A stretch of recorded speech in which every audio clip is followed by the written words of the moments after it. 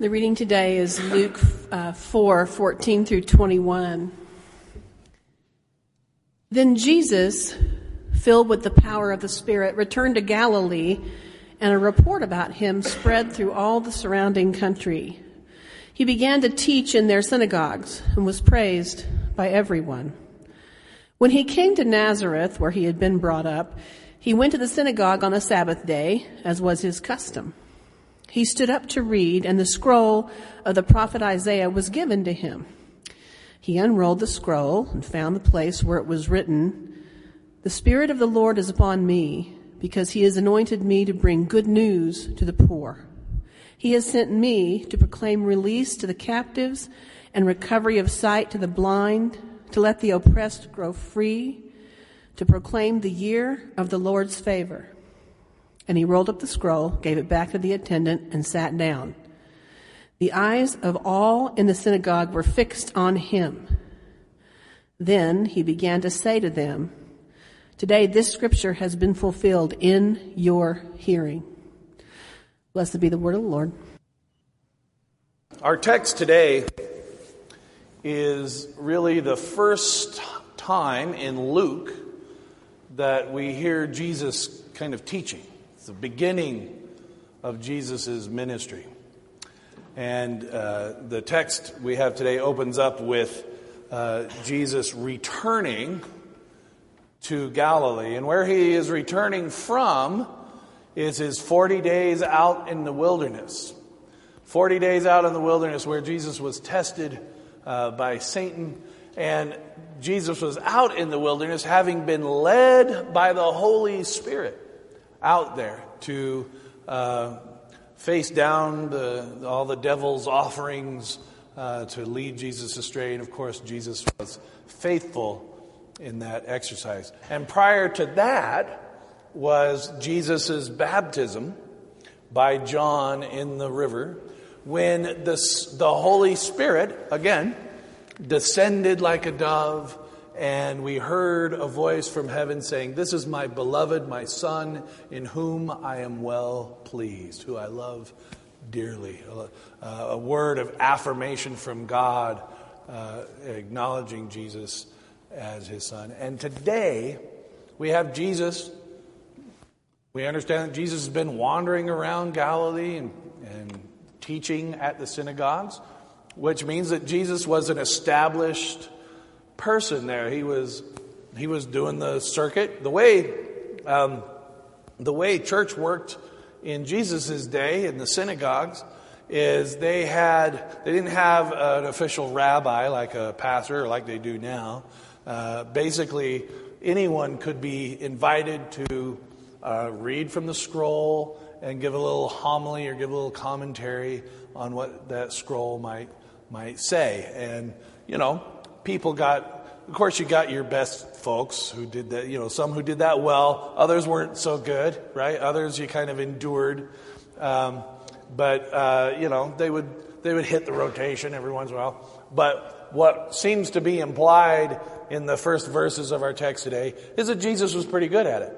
He was getting a reputation. And then he comes home to his home church there in Nazareth, where everyone's so proud. Mary's sitting up front. Everyone's so proud. Here's Jesus. Jesus is coming home. And they're waiting to see if everything they've heard was true. Is he grown up, or is he still causing trouble like he did when he was a teenager kind of thing? And I can relate to this. Having grown up in Utah and returned a couple of times. Many of you may not know this, but I grew up going to church in Clearfield, at Clearfield Community Church, an American Baptist church. And we had a relationship with this church. I hit on girls who were in the youth group here at Salt Lake City and all kinds of stuff. And so a lot of folks knew me from here, the Carters. And then I left, and then I was a member. I was the youth guy.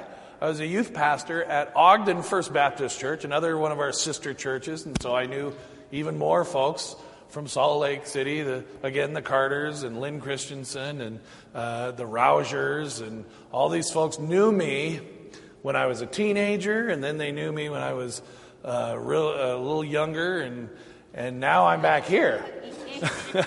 And now now I'm back here living out my olden days, my older days.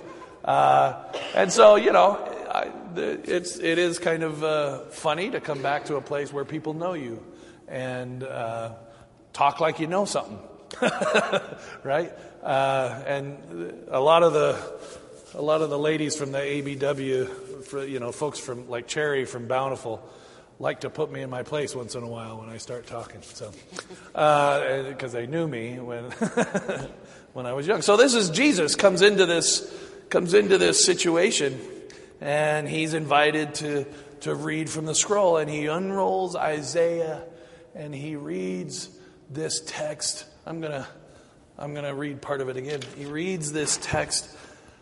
The Spirit of the Lord is upon me. Here again, the Holy Spirit is with Jesus.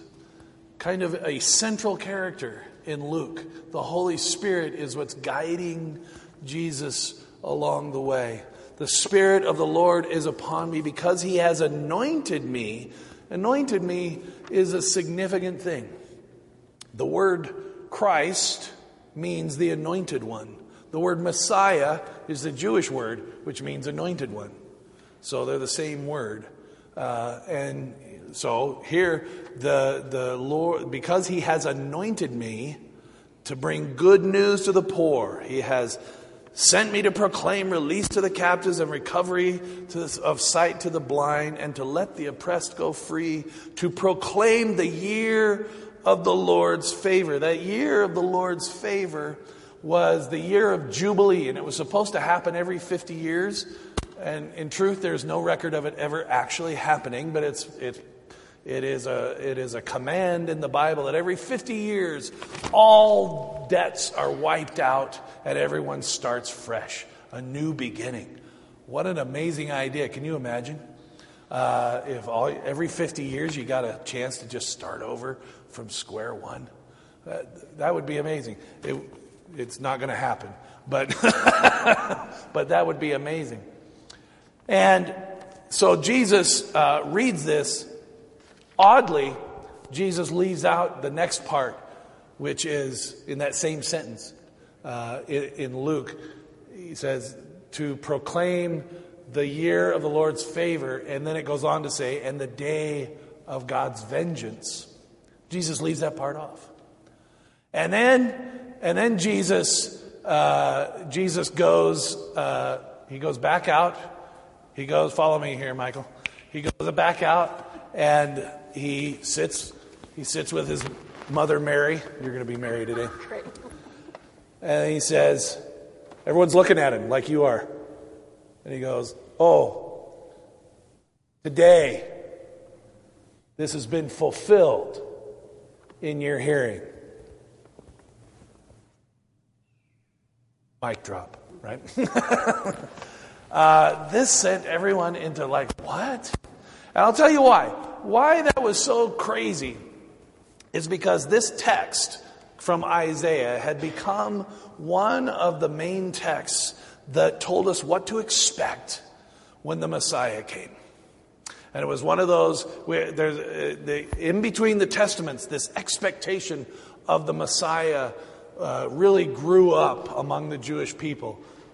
Particularly as the Romans got even more oppressive, the Jewish people got more anxious and they prayed even harder for a Messiah. And so these texts were these texts of hope that said someday God is going to intervene. Someday God is going to bring the anointed one, and we are going to, everything's going to work out great. That anointed one is going to kick Rome out and establish the throne of David once again. And once again, we will be, God's people, and we will be in power. Basically, Jesus sat down next to Mary and said, that's happening now. That is happening now. And, of course, anyone looking around could see that it wasn't happening. Rome was standing right outside the door with a bunch of spears in their hands and stuff like that.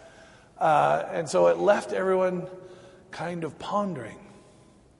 But what Luke wants us to know about that is that Jesus had been anointed to bring that into the world, and it wasn't going to be somewhere down the line, but it began today. It was right now.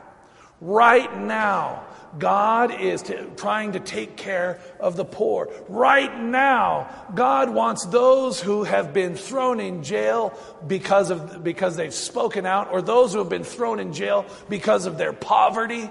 People didn't go to jail for like stealing or robbery or rape or any of those things. They just killed you, or they cut off your hand or something like that. People went to jail because they didn't pay their taxes or because they spoke out against the state. Those kinds of things would get you in jail or get you crucified or get all kinds of stuff. So, the captives they're talking about, we're talking about political prisoners, right?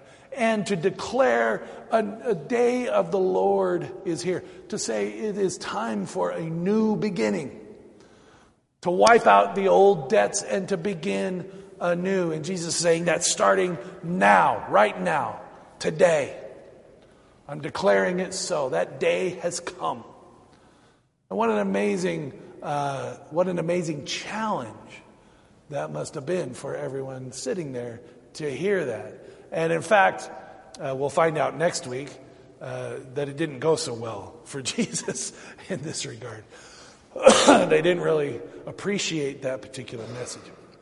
But the other thing I would say about this is really Luke sticks this speech right here because this is Jesus's mission statement.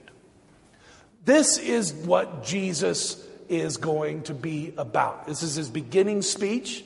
His inaugural address, if you will, in the same way presidents stand up and say, this is what my administration is going to be about. That's what Jesus is doing. This is what my ministry is going to be about. This is my mission statement.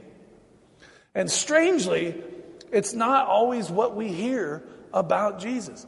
Oftentimes we think, we have been told, or we've been taught to believe, that what Jesus is all about is some kind of personal declaration of loyalty to Jesus, right? The point of Jesus' ministry is to get us to pray for our own personal salvation so that we get to go to heaven when we die. Does that sound familiar? Does that sound like the Jesus we kind of grew up hearing about? Going to camp and having altar calls and come up and give our lives to Jesus, and that's what Jesus is. And it seems like, as I look back, it seems like that was the centerpiece of what being a Christian was about, was to claim that personal salvation. But this is Jesus' mission statement. This is what Jesus is about.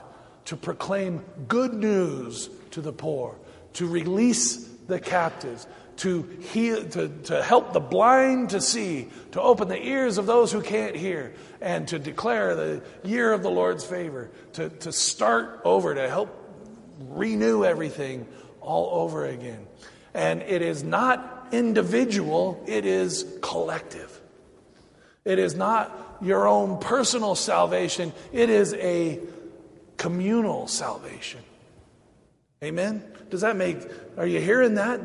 That what Jesus is really concerned about is not just Vicky, although she loves Vicky. He loves Vicky very much. He's not just concerned about Vicky praying that sinner's prayer, but salvation for all of us.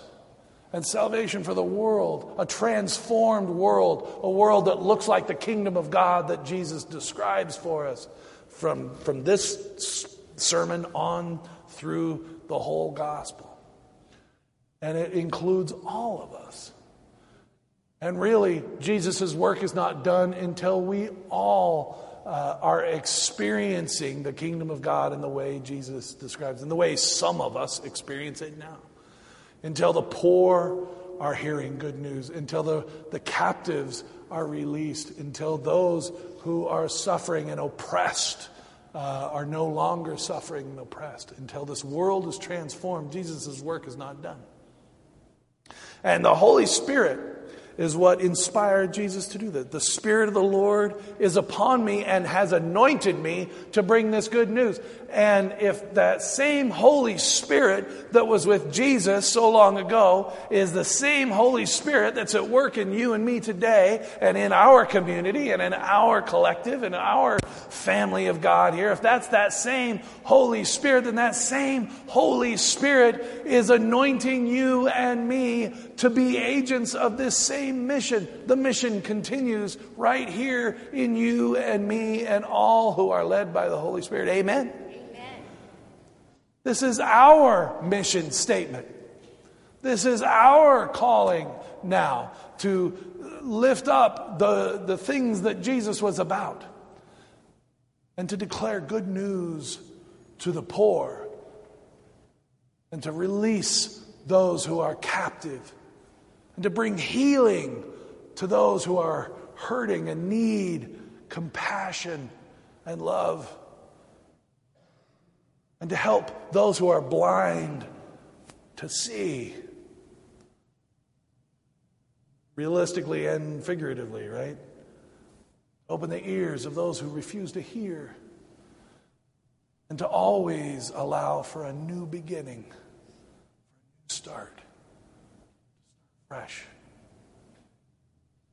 We have a mission that Jesus has given us, and it begins today. Today, in your hearing, this has been fulfilled. You, in me, and in what we do together as the body of Christ. Amen? Let us pray. Our loving Jesus, as we hear this story of your teaching in a synagogue, may we receive this lesson. May we acquire and claim for ourselves this mission statement that you proclaimed so long ago. May we take up your cross and continue the work as you have empowered us through your Holy Spirit to do. May we seek better ways to do that. Knowing that as we do our work together, that there is salvation for the individual, but there is salvation for the collective and for the whole world. In Christ we pray. Amen.